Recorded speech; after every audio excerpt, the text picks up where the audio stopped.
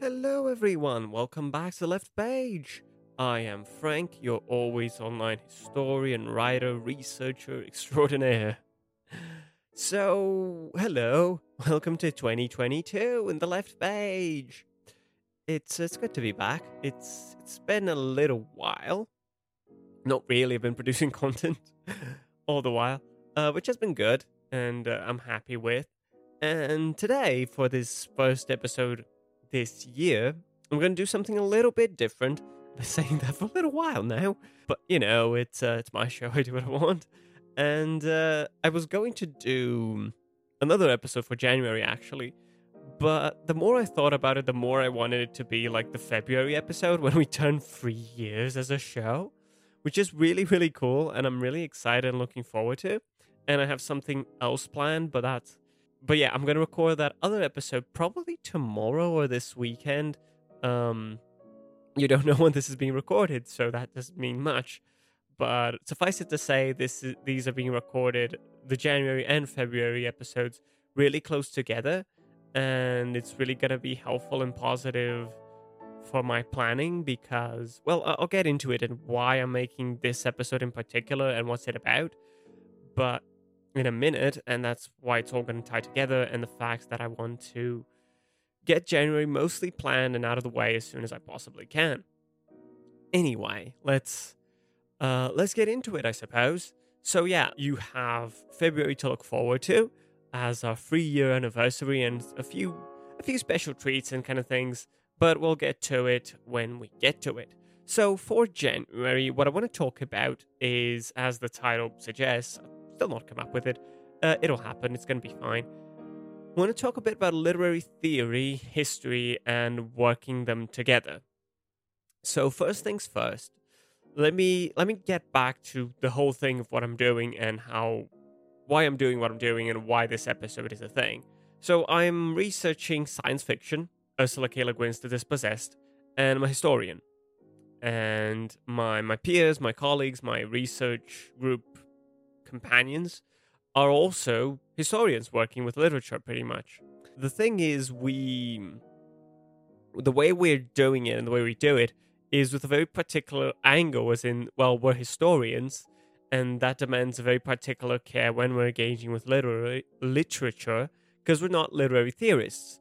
We do not have this sort of de lettres or linguistics or languages bachelor. It's not part of our learning process immediately. It's something that we're going after now as we've either graduated or are in our grad programs or are out of our own account trying to learn more of this and fill in a couple of gaps. So with all that in mind, I'm doing my master's, as I've mentioned a couple of times before, and the subject that and I've spoken about this on Twitter a couple of times and several annoyances with it, be it with the particularities of the class itself, which I won't go into it much here, and also some of the theoretical aspects, which I will mention a bit, but I'm going to go via a different angle, and it'll all make sense in a second. So the class is about theories on the novel. I'm talking about a novel, so it makes sense to learn some of these theories. And we go through a wide variety of 20th century theorists and ideas, works. Majorly, we went through like Ian Watt, we went through Lukács, we went a bit through Bakhtin. Who else? A tiny bit about Franco Moretti. There was quite a bit of people, but I'm drawing a blank. We talked a bit about Adorno and Benjamin. We talked about Northrop Frye. So there were a lot of different theories with a lot of different works. So something that became quite distinct, be it in terms of the classes, but theories itself when working with them, is that like, well, okay, these are all focused on a very specific idea of modernism and realism, and that's the object and their focus and what founds or serves as a foundation for their theories and reflections and understandings and interpretations of what they understand to be the novel, or what can be the novel. And I'll get into that shortly. Now, and this is one of the reasons why it's important to me, and I think to the Left Page as a thing. We talked about academia before, and gatekeeping and the like. And this is where this is going to come relevant again, unfortunately. A lot of these things ignore a great deal, or very concretely speaking, what the majority of literature has been. The majority of literature has never been modernism or the realist novel or literary fiction and high literature, whatever the fuck you want to call it. It's always been a lot of different things, and especially what has been defined as genre literature. And we can understand in that like romance and horror and the gothic and science fiction and so on and detective stories and so on and so on and so on. Now, what that does and the way we engage and understand those theories and even teach them from a certain degree is telling how we understand this and understand this as gatekeeping when we work with them today. That may not have been a concern for these theories at the time, but when we bring these out today, we read them, we understand them, we interpret them, or we, in a sense, utilize them and engage with them for our own research and our own works, that becomes important because, okay, this is useful for this, this, and this, but it's also ignoring a great deal of things, and how do we make these connections? I'm speaking of this from a very optimistic approach that you're going to take these into consideration, as I would and am in a sense, and not going to ignore these flagrant gaps, no matter how acceptable or not they might be for a certain position in academia and an acceptable stance, but that you're actually critically engaging with them, and it's like, well, this may be saying that, but this is not acceptable. You might be saying this like, oh, I understand why someone is going to work with this high literature text in order to interpret it rather than a dime novel. That's not an automatic conclusion that stems from a particular place of power and this position. It's like, oh, this is the acceptable literature. This is the one that confers prestige. This is the one that is worth studying. And the way you interpret a dime novel or not, or a literary novel, so to speak, well, it varies quite a bit. Anyway, so the reason I am engaging all of this, and I will get to this irritation and all that right away. Now, I'm going to get into the details of it and how I'm engaging with it, and not all in a critically negative sense. I think there's something we can do with it from a more positive sense, creating something. But it's because the final paper for this class is to analyze our own work and engage as best we can these other theories that we've read and come into contact with. So I've had to do this work, and I'm having to do this work by the time of the recording. Most of the way through, but it's being really difficult and really annoying because it's hard to do, and I'm not familiar with this type of work. This being a class from the literary theory department, and it brings out a lot of other insecurities of like, okay, am I doing this sensibly? Is it acceptable what I'm doing, or am I just winging it as I go?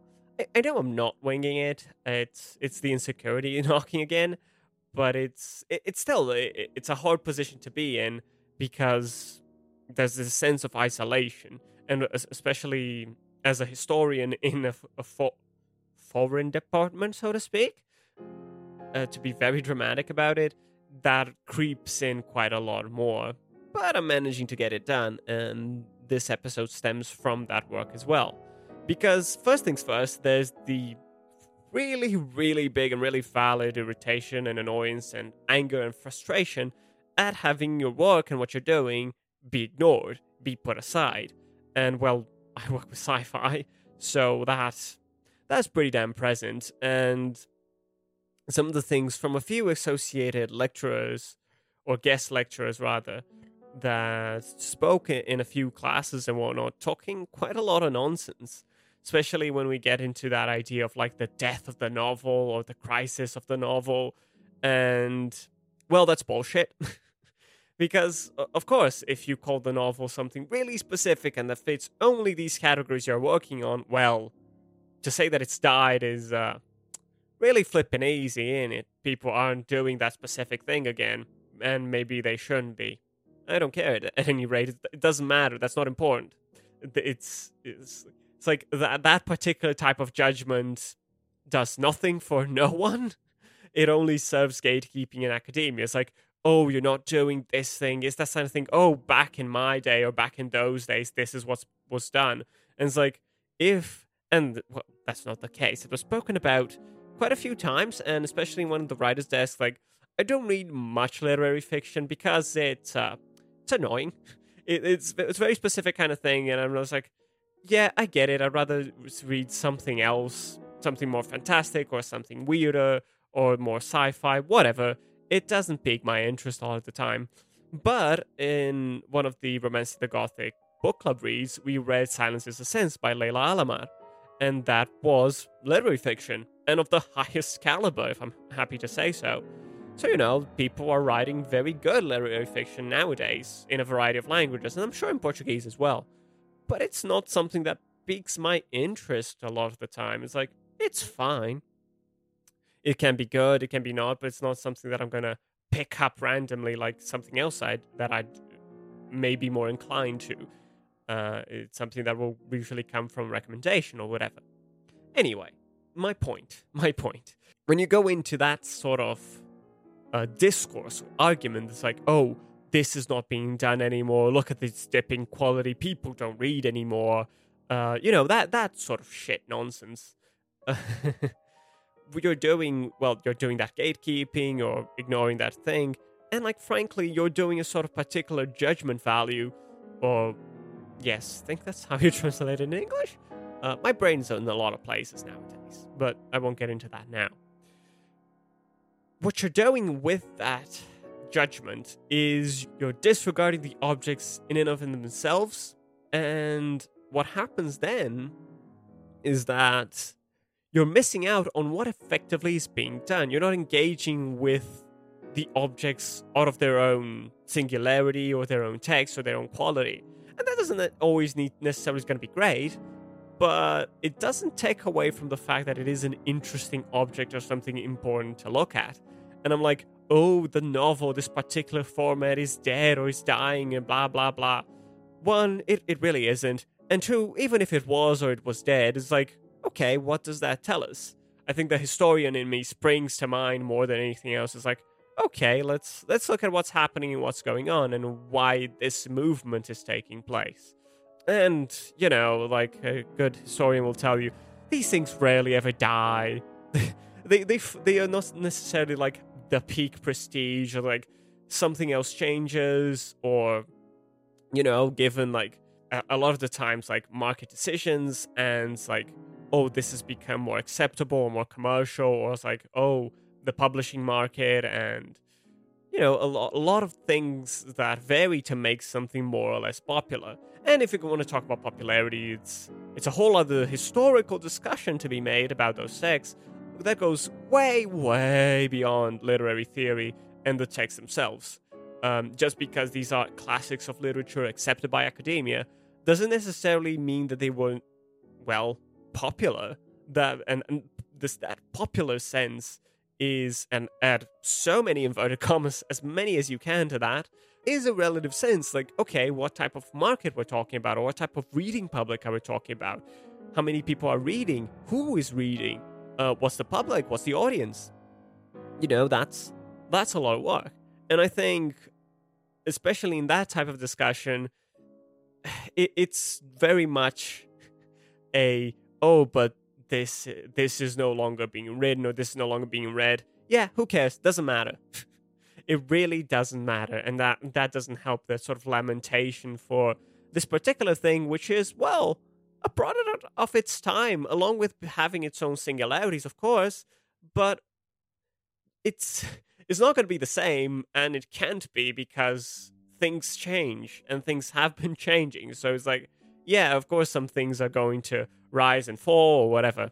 Anyway, there goes my stance on the death of the novel as a nonsense concept.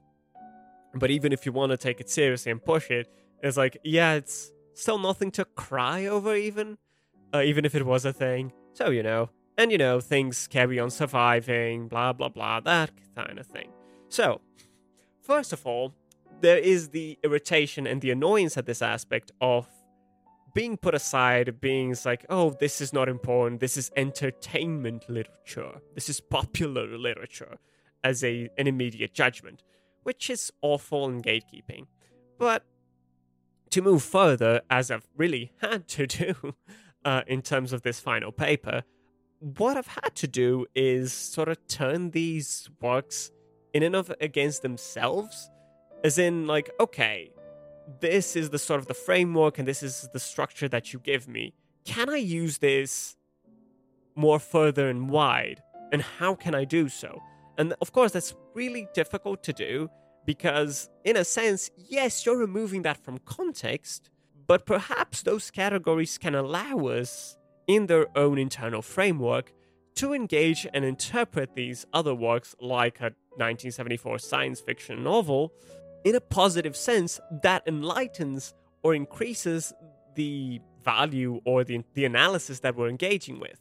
So, to take an example from something I'm doing in the paper itself, I'm looking into the fictional modes by Northrop Frye, which is a very specific type of a literary discussion, as he's talking about this move from what is the romance into the novel, and these are very specific literary history terms into what was like sort of this fable, these chivalry tales, into what is more familiarly known as the novel, into like this modernist, realist kind of thing, and this particular thing. And these fictional modes themselves are categories that he establishes in order to interpret these different things. And there is a movement into from this more fantastical mode into this called high mimetic, low mimetic, and finally the ironic mode. There are modes previous to that. These are the relevance as to what I'm talking about.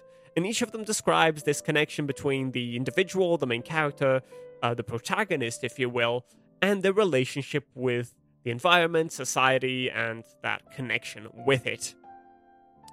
Now, I don't want to get bogged down into this because I'm not a specialist on Frye, and I don't intend to have any sort of specialist knowledge. It's just a couple of things that we've read and talked about, and that I'm trying to make operational for what I'm writing and this final paper that I need to do. So. These talk about a very specific type of modernist realist literature. And we're talking about these three specific modes. You have, like before them, these chivalric tales, and these knights, and these heroes, and the fantastic. And then you have like this high mimetic, where you have this hero who is this leader, superior to other men, but he is a common man, so to speak. But he is like this leader, he's superior, and this almost seems familiar to, sort of early 20th century sci-fi novels and stories where you have this heroic character who isn't like an ultimate, superior, fantastical, chivalric knight, and things are suspended and these laws are suspended, but you have, I think, like a closer connection, like Isaac Asimov's The Foundation, so to speak. So who knows? It is perhaps a closer sense. It's like, okay, it's like these leaders, and how do you portray them? They're not perfect, but they're higher men, so to speak, in these internal terms. And in another sense, the low mimetic, where you have like these people like us in the environment where they're not necessarily superior, but not inferior to their environment, and how do they connect and deal with it? And I feel like the Dispossessed maybe fits into that scheme a bit more with Shevek and the like. And finally, the ironic mode, where you have this subject who is inferior or powerless to their environment, where you have sort of the more observed, like Kafka or Beckett. And I mean, it did spring to mind something like Jeff Vandermeer's Annihilation, where everything's a bit weird the whole time, and the character's like, she's there but not necessarily connecting, and everything's a bit strange and absurd, and this powerlessness is present a whole lot of the time. So what I'm trying to portray here with this very simple recollection of what I'm writing in this final paper is that perhaps these frameworks and these intellectual schema can be used to interpret and look at other histories inside the histories of the novel, briefly looking into some of the history of science fiction. Of course, there's a lot more to it than that, and there are other developments in science fiction in between the three works I've mentioned. It's definitely something that I know about, but like I can't spend the whole time talking about it, and it's something that I need to know and read more about as well, of course. But it's something that helps illustrate a lot. It's like, okay, so if you look into these things in that way, then what does that tell us? Talking about the dispossessed, for example, if we think of Shevek as strictly like one of us, it's like, oh, he's not superior, but he's not inferior to his environment. He is connected with it as he's like a common human being with flaws and virtues and vices. So I think that helps illustrate, and that helps understand even more that sort of utopian spirit and that hope that exists in the dispossessed and in the novel, in the particular framework that I've been arguing about for a little while now, and that I intend to argue with in the actual thesis. That it's this hopeful effort that's like, he doesn't need to be godly, he doesn't need to be divine, he doesn't need to be superior, he just needs to put in the effort and at times take great deals of risks. But it is this effort, this dedication, this perseverance, and at times it's patient, it's quiet, it's subtle, but it's an ongoing effort. And I feel like that helps us interpret the dispossessed in really interesting ways. And of course, the theories in themselves have their own aims, their own focuses, but at times they can be more flexible, or I think we could and should perhaps be more flexible with them.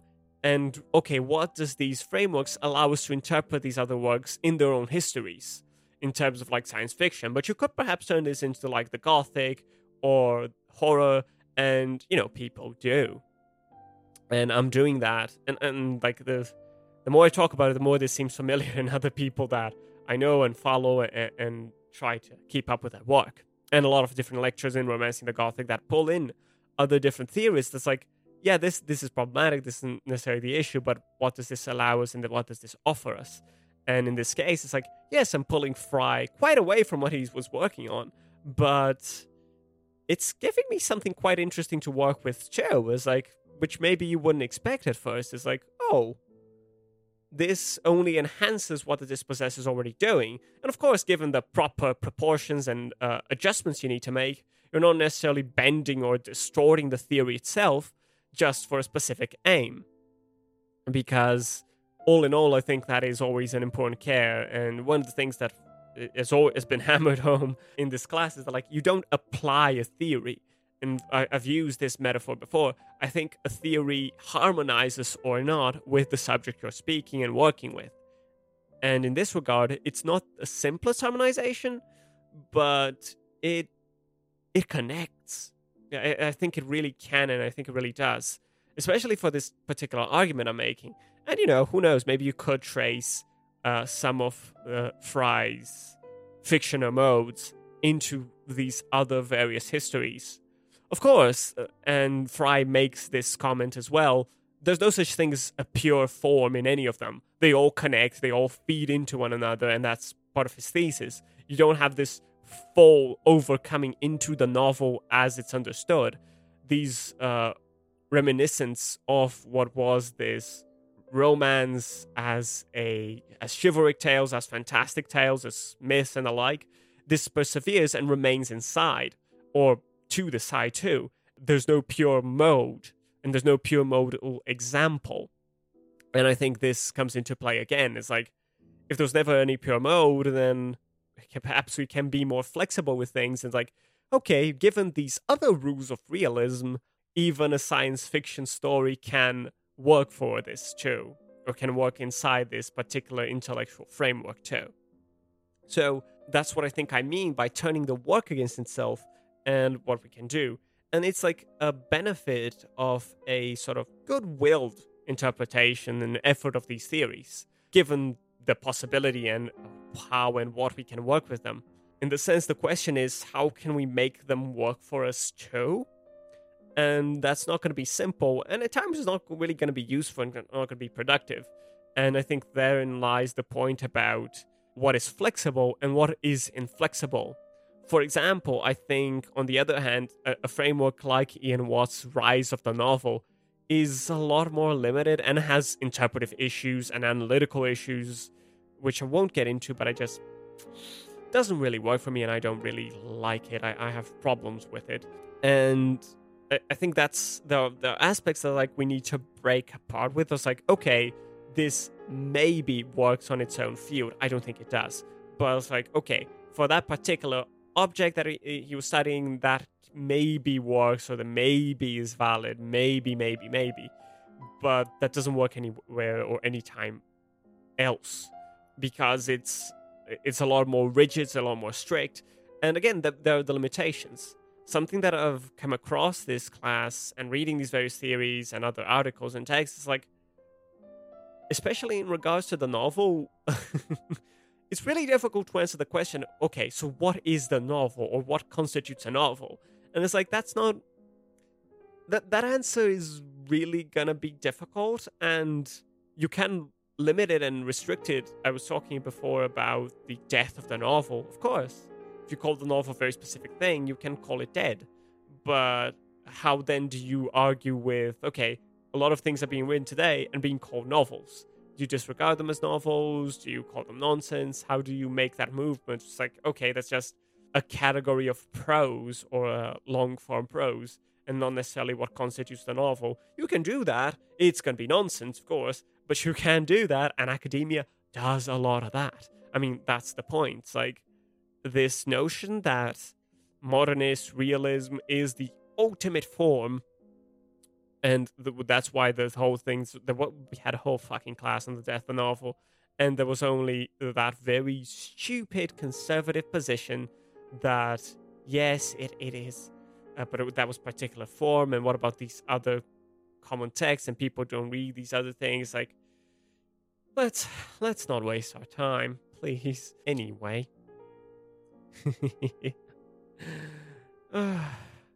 There's a lot of things that need to change in literary theory, and this aspect of, the death of the novel, and what is the ideal subject, and what is the novel, it's like, these discussions aren't really productive.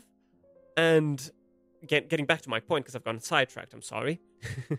It's less productive to try, or less interesting even, to try and define the novel from closing it off, than like leaving open doors. It's like, okay, the novel can be these things, or the novel has been these things, or the novel is this thing in motion, or in construction, or moving. That's a lot more interesting in what you're working with, because at the end of the day, like, do you call like postmodern novels? Do you call something like the Atrocity Exhibition a novel? I think I do. Perhaps. It's a very weird kind of novel, but it's a novel, and it's interesting, and it's fun, and it's doing something cool. But yeah, I think it's like, but is that a novel? I mean, I guess, I think so, but it's like, okay, what makes it similar to that other kind of novel?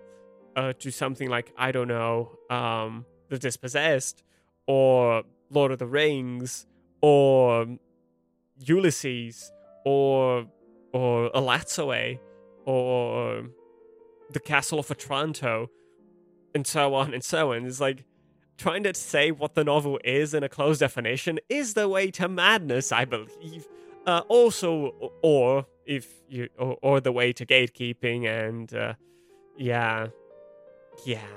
So, what I think I want to come across in terms of this episode is like, there can be something productive when looking at these theories, and looking at both as a sense of like, okay, this was a particular part on the history of the theory of literature, or theories of literature, or theories of the novel. But a lot of the time, these readings need to be done more critically, and I think that's something that I really miss from the class itself, because, yeah, we need to take them on what they're doing and at face value, but like, what were their limitations at the time and now? It's like, okay, this this is useful for this particular interpretation. But like outside of that, that's not really interesting or useful. And given that a lot of the class was formed by people who do research in a wide field, from the Gothic to science fiction to postmodern fiction to contemporary fiction, well, a lot of those classes weren't very interesting or useful from my perspective. Maybe it was useful to the other people in these fields. I don't know, but they were interesting and good to know, but not really helpful. It's the what I am taking from this class mostly, other than well, now I know of this, and now I understand some more of this for my own research, is coming from this actual effort of, okay, can these things work together? And the angle that I took for the paper itself was less on a particular theorist and going to the questions that were foundational to the theories and that appear or that are or not common to the novel itself. So, for example, the relationship between the individual and the world, or between the subject and the social, how does that occur in a science fiction novel and in The Dispossessed?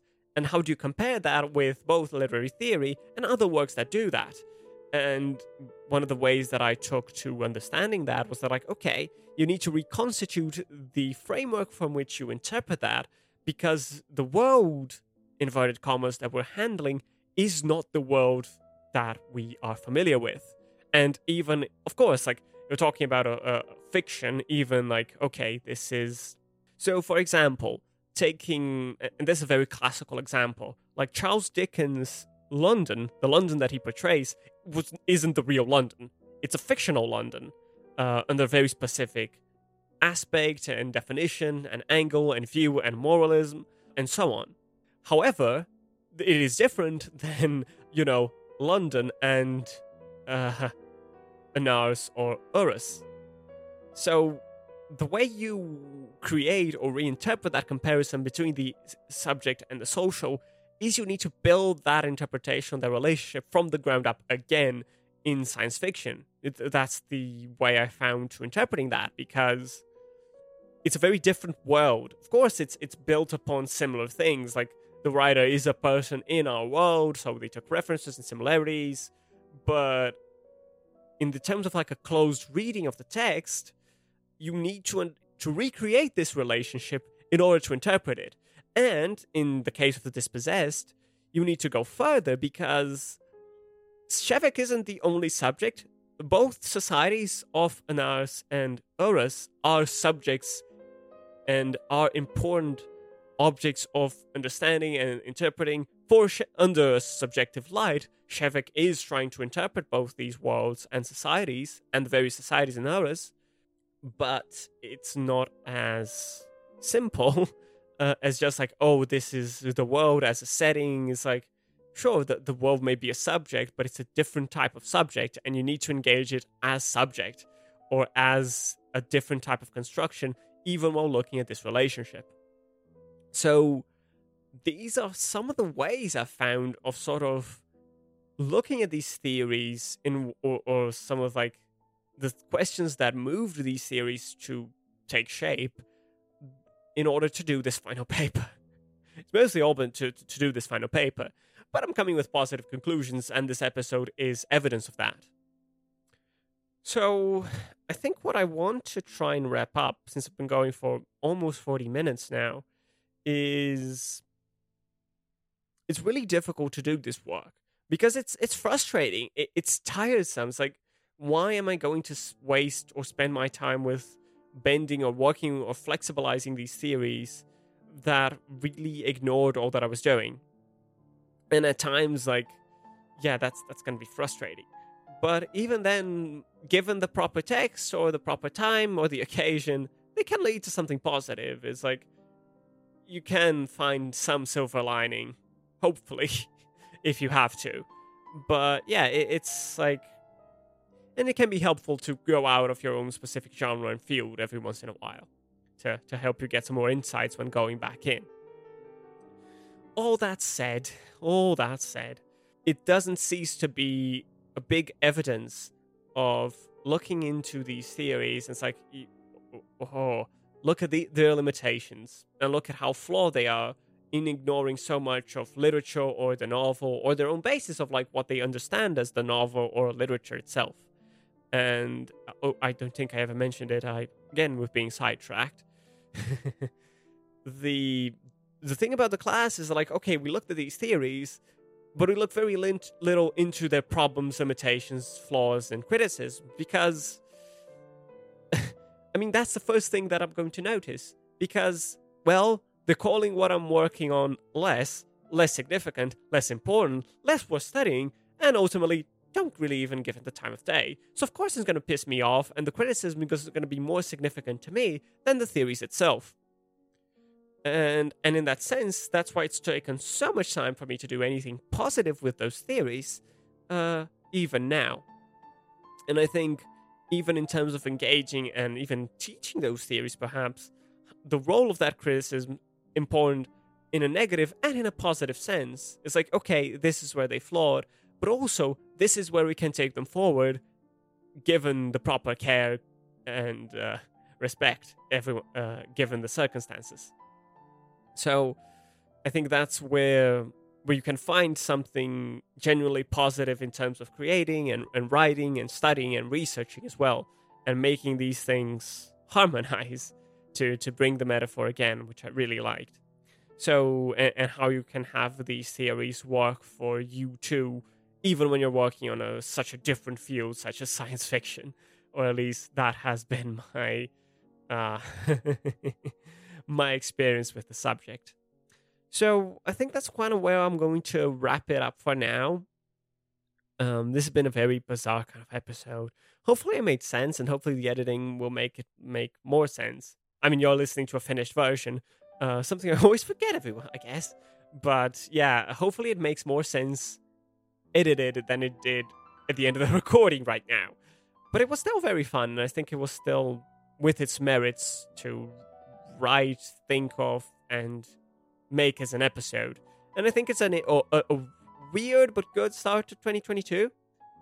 And it's to sort of set the ground for what I'm going to talk about next month.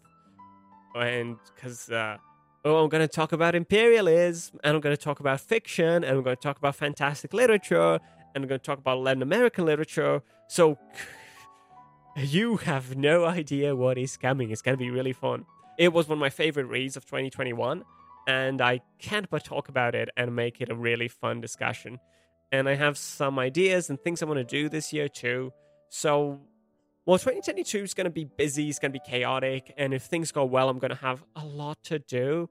The podcast will remain going on strong as best I can, and especially if I can plan some of this stuff out and prepare for the coming months, it's going to be even better.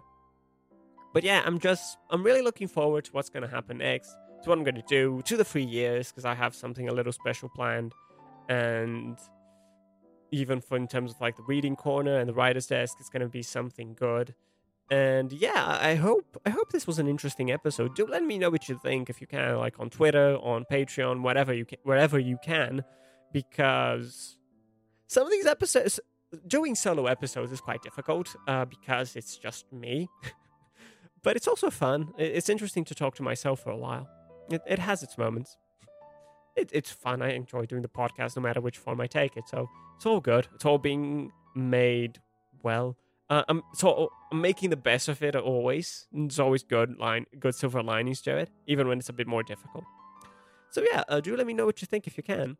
You can also find us on Twitter at LeftPagePod and myself at Frank Gothic as usual. And if you can follow and support us on Patreon, do check us out at patreon.com/leftpage, where I do the reading corners, where I talk about something else, be it short story or other fiction that hasn't made it into an episode so far, or be it like theory has been a little bit of the case and it's probably going to come back as I carry on with my master's this year. And there's the writer's desk, where I talk about writing fiction from the point of view of actually writing it. And last month I talked about detective fiction, and I'm going to talk this month a bit about, do I say it? Sure. I'm going to talk a bit about sort of like reading or writing manuals or guides or helpful tips, that kind of thing. So yeah, that's going to be fun and exciting. I'm going to be in my angry, inflamed mood. So look forward to that. That's going to be fun. And yeah, dude, thank you so much for listening, everyone. I hopefully you've enjoyed what this episode has been and what I'm doing and what the Left Page carries on this year into its 3rd year. Wow. So yeah, thank you so much for listening. Thank you for being here. Until the next one.